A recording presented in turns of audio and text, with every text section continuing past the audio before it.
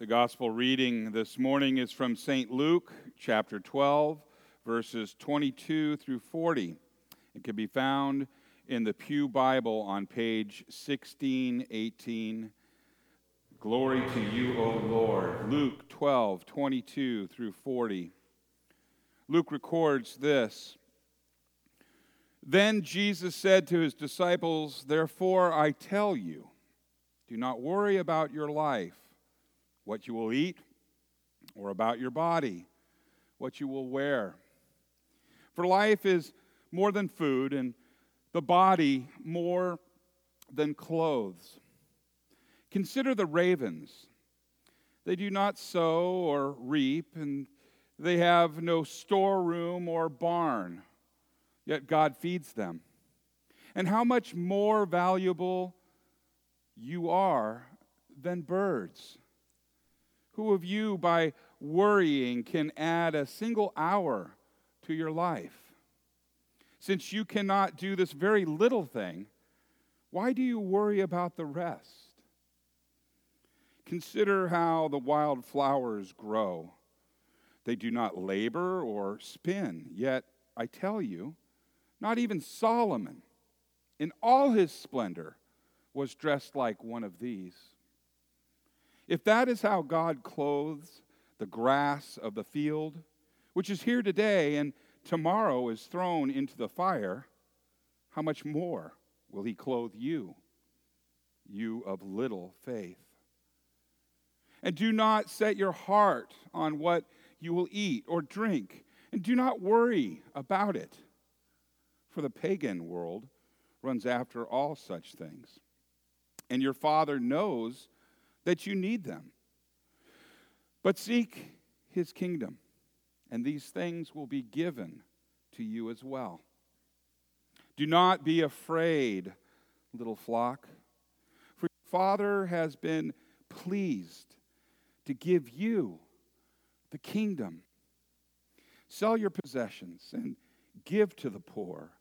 Provide purses for yourselves that will not wear out, a treasure in heaven that will never fail, where no thief comes near and no moth destroys.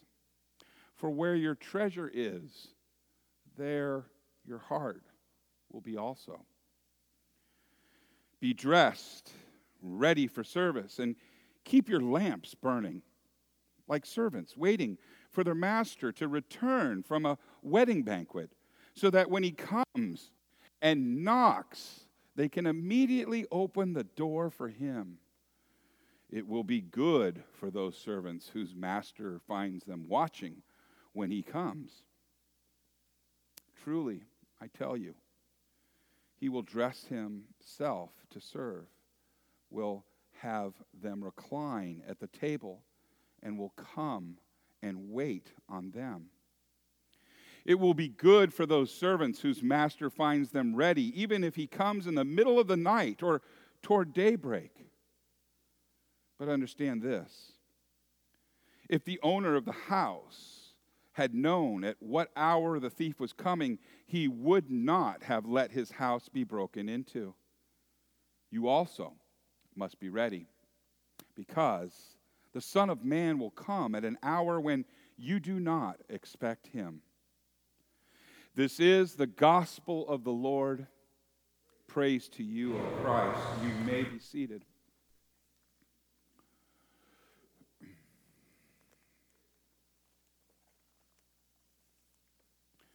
Will you pray with me? May the words of my mouth and the meditation of all of our hearts be acceptable in thy sight, O Lord, our rock and our Redeemer. Amen. In the name of Jesus, because we know that nothing good comes from any other source. So once again, in the name of Jesus. I've been looking forward to this day for a really long time, and I want to thank you again for giving me this opportunity to be a servant of God, and for all of us the opportunity to see yet another little one come and be part of God's holy family, the power that was given to us all by what Jesus Christ did on the cross. It's no small thing. It matters. And thank you, Adam and Kara, thank you. And Frank and Sue, thank you. Thank you for this honor. And thank you, girls. You're doing great. Many years ago, I came across a poem. It's more like a parable. It was written a long time ago, somewhere around 1987. And at 1987, I was just out of college, and the last thing on my mind would be of any kind of matters of the heart like this.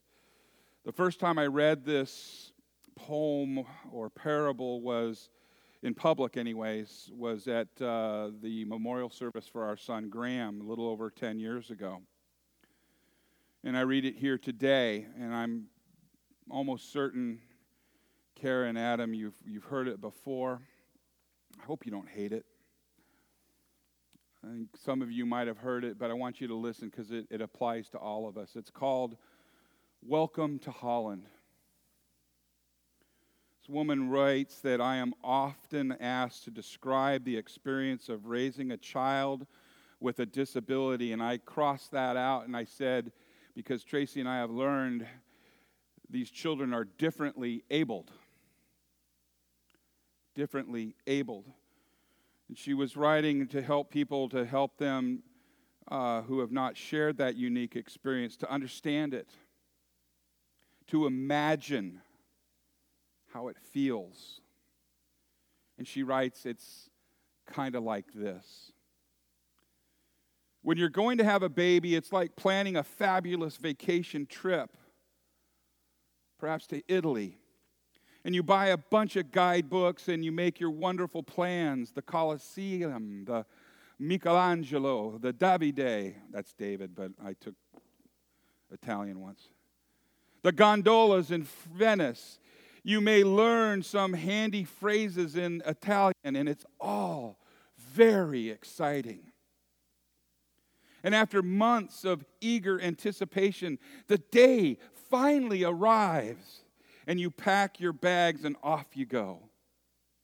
And several hours later, the plane lands. Excuse me. The stewardess comes in and says, "Welcome to Holland." Holland, you say? What do you mean, Holland? I signed up for Italy. I'm supposed to be in Italy. All my life, I've dreamed of going to Italy. But there's been a change in the flight plan, and they've landed in Holland, and there you must stay. Yeah, baby, I know. It feels like Holland right now, doesn't it? The important thing is that they haven't taken you to some horrible, disgusting, filthy place. They haven't taken you a place full of pestilence, famine, and disease. It's just a different place. So you must go out and you must buy a new guidebook and you must learn a whole new language. And you will meet a whole new group of people you would never have met. It's a different place. It's slower paced than Italy. It's less flashy than Italy. But after you've been there for a while, and you catch your breath, you look around, and you begin to notice that Holland has windmills, and Holland has tulips, and Holland even has Rembrandts. But everyone you know is busy, coming and going from Italy. And they're all bragging about what a wonderful time they had there. And for the rest of your life, you will say, yes, you just got me. That's where I'm supposed to be. That's where I'm supposed to go. And that's what I had planned. And the pain of that will never, ever go away, because the loss of that dream is a very significant loss. But if you spend your life mourning The fact that you didn't get to go to Italy, you might never be free to enjoy the very special, the very lovely, the wonderful things about Holland. In our scripture today, Jesus is talking to his disciples and others that would hear. And he says to his disciples, "Therefore I tell you, do not worry about your life, and what you will eat, or about your body, or what you will wear. For life is more than food, and the body more than clothes." In other words, Jesus is saying, hey guys, don't plan your trip to Italy. Don't get the tour guide. Don't ask other tourists about what you should do and how things are in Italy. Because he's saying, you're not going to Italy. Well, at least yet. It's not where you think you're going to go. It's not where you want to go. It's where God has you planned to go. And in what he's telling us, and we know the end of the story, that our destination, their destination, is even better than Italy. He's telling them that you may be going to Holland.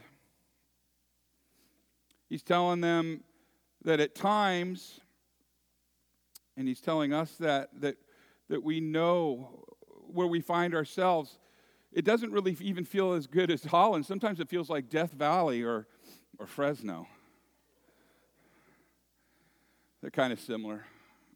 I live there, so I feel free to slam it.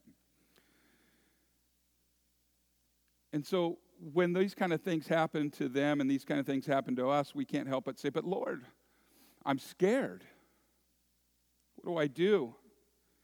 And he answers that. He says, consider the ravens. He says, they don't sow or reap. They don't plant, right? They're not farmers. And yet, the Lord takes care of them. And why did he do this? Why did Jesus use this simile here? Well, there was a rabbinic way of teaching where they made a point, a small point, in order to boost an even bigger point. So he took a raven, a wild bird, and in Old Testament viewpoint, ravens were dirty birds. They were unclean. And so Jesus is saying, these dirty birds, God is taking care of them. How much more are you of value to God than that dirty, filthy bird? He's got it covered. And so we know that at least the very least that's true is that if he's taking care of filthy birds, then surely he's providing for us a lot better than the birds. In the next part of the scripture that we read, it comes to talking about worry. Did you remember that part? Worry. Can you add any time to your life by worry? Do you remember hearing that? And then he even says something, he goes, if you can't even take care of that small thing, why do you worry about anything else, right? And I'll just give you a little country language here to explain that one, and it's true. That worry is much like a rocking chair. It gives you something to do, but it certainly doesn't get you anywhere. And yet we worry. Jesus says, again, how much more valuable are you than the birds, who by worrying can add a single hour to your life? Since you cannot do this very little thing, why do you worry about the rest? And yet we do. Then he says, consider this. Consider the wild flowers, how they grow, that they don't labor, and they don't spin. And he says, yet I tell you that not even Solomon in all of his splendor was dressed like one of these. And we know that Solomon was the great builder. He was the wisest man to ever live. And when asked by God what he wanted, Solomon didn't answer him or ask him for wealth. He didn't ask him for long life. He didn't even ask him for the destruction of his enemies. Solomon asked for a listening heart. The Hebrew word for that is leishomea. Leishomea. And we know that Solomon was given that heart. We know that that heart was a heart that was in tune with God. And we also know that he was given wisdom and wealth and even dominion over his enemies. The point is that God provided these things. It was his good pleasure to provide for his children. It's his good pleasure to provide for you. So when we find ourselves in Holland, at least when I found myself in Holland, and Tracy herself, I did pray this prayer to God. Lord, and I thought I have to be honest with you, I thought I was twisting his arm. And I thought, well, it's worked for Solomon, it'll work for me. And it did. I asked him to give me a heart that could see, a heart that could hear, and a heart that would long after him. And he honored it. And you've heard me say that many times when we pray, those exact things. Give me a heart that has eyes attached to it. Give me a heart that has ears attached to it. Give me a heart, Father, that longs after you. Why? Because, as I said earlier in here, nothing good can come from any other source than Jesus. And nothing good can come from any source here on earth. And so, whether I realized it or not, and I'm awfully glad that the Spirit directed me towards that, because I didn't get it. I said, I got to ask for something. And I asked for that, and he gave it. So what does that do? What does that do for somebody that's in Holland? Well, Karen, Adam, this part is for you. There are times when in our walk when we were pretty mad at God. I cursed him. I fired him once. I did. On the way home from the hospital, I fired him. I said, I don't need you. You're not here. You're not in the mix of this. What do you got against this little boy? What do you got against this woman? I can understand what you got against me because I'm a filthy sinner. I understand that, but they didn't do anything. I said, I don't want you anymore. I don't need you. Just get out of my life. A little bit later, and it's amazing, in my office we were sharing how God, these little God coincidences, and he brings people in our lives. And well, God brought a wonderful man from a doctor at Children's Hospital, Orange County. He called me at 12 o'clock at night, and he called twice. And he left a message the first time. The second time I picked up, and he said who he was, and he said, Ken, I left a voicemail. Actually, I left a prayer on your voicemail, and I don't want you to think I'm nuts. Here's a man that was in tune with God. Here's a man that prayer for a leishomea heart, a heart with ears attached. He heard God, and he said, Ken, God spoke to me, and he said that I needed to call you, and I needed to tell you this, that God said to tell you that he's never left you. He's with you always.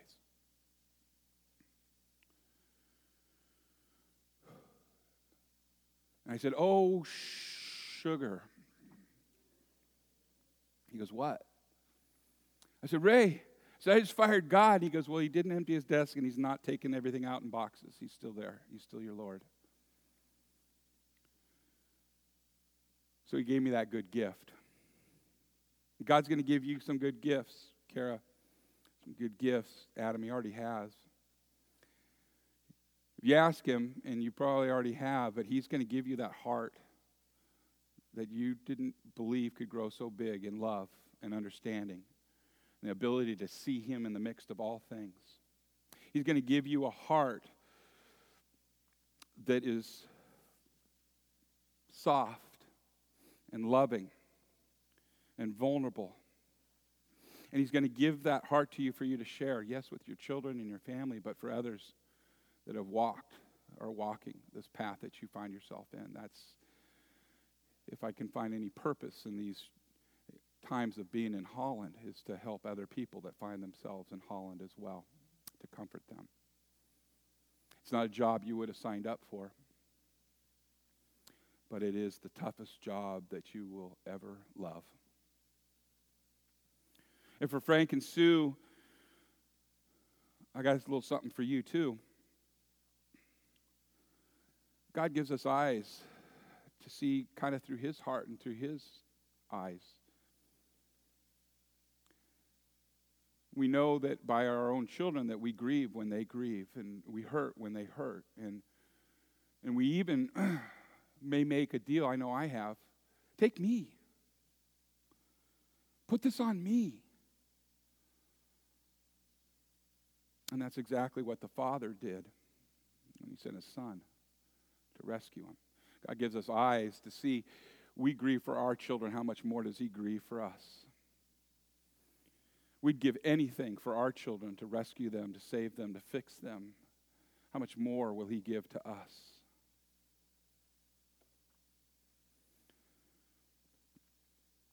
I'll tell you what he gives to us, and this is what we celebrate today.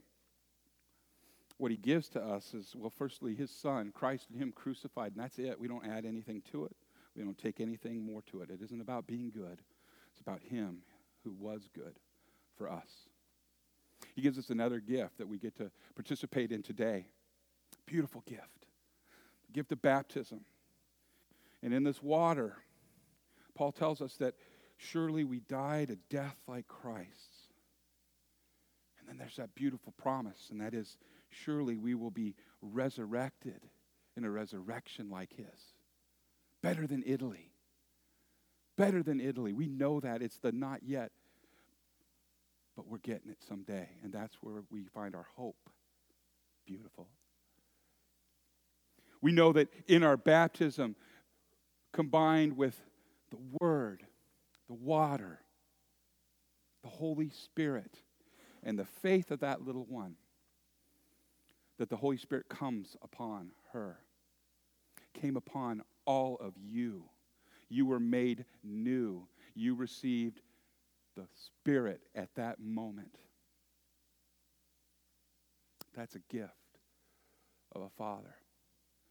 That's being clothed in his Son, brighter and more beautiful than the lilies in the field or Solomon himself. That assures you of a destination better than anywhere on earth. And yet he doesn't leave us or forsake us like a good father does not. He promises to be with us always. And he promises to meet us even this very day. And we're going to enjoy another sacrament here, the Holy Sacrament of the altar, where Jesus says, come. This is my body given for you. Come. This is the new covenant in my blood shed for you. This is where we come up here and we meet Jesus. And I'm excited. And I'm happy. And I'm grateful. How about you? In the name of Jesus, amen.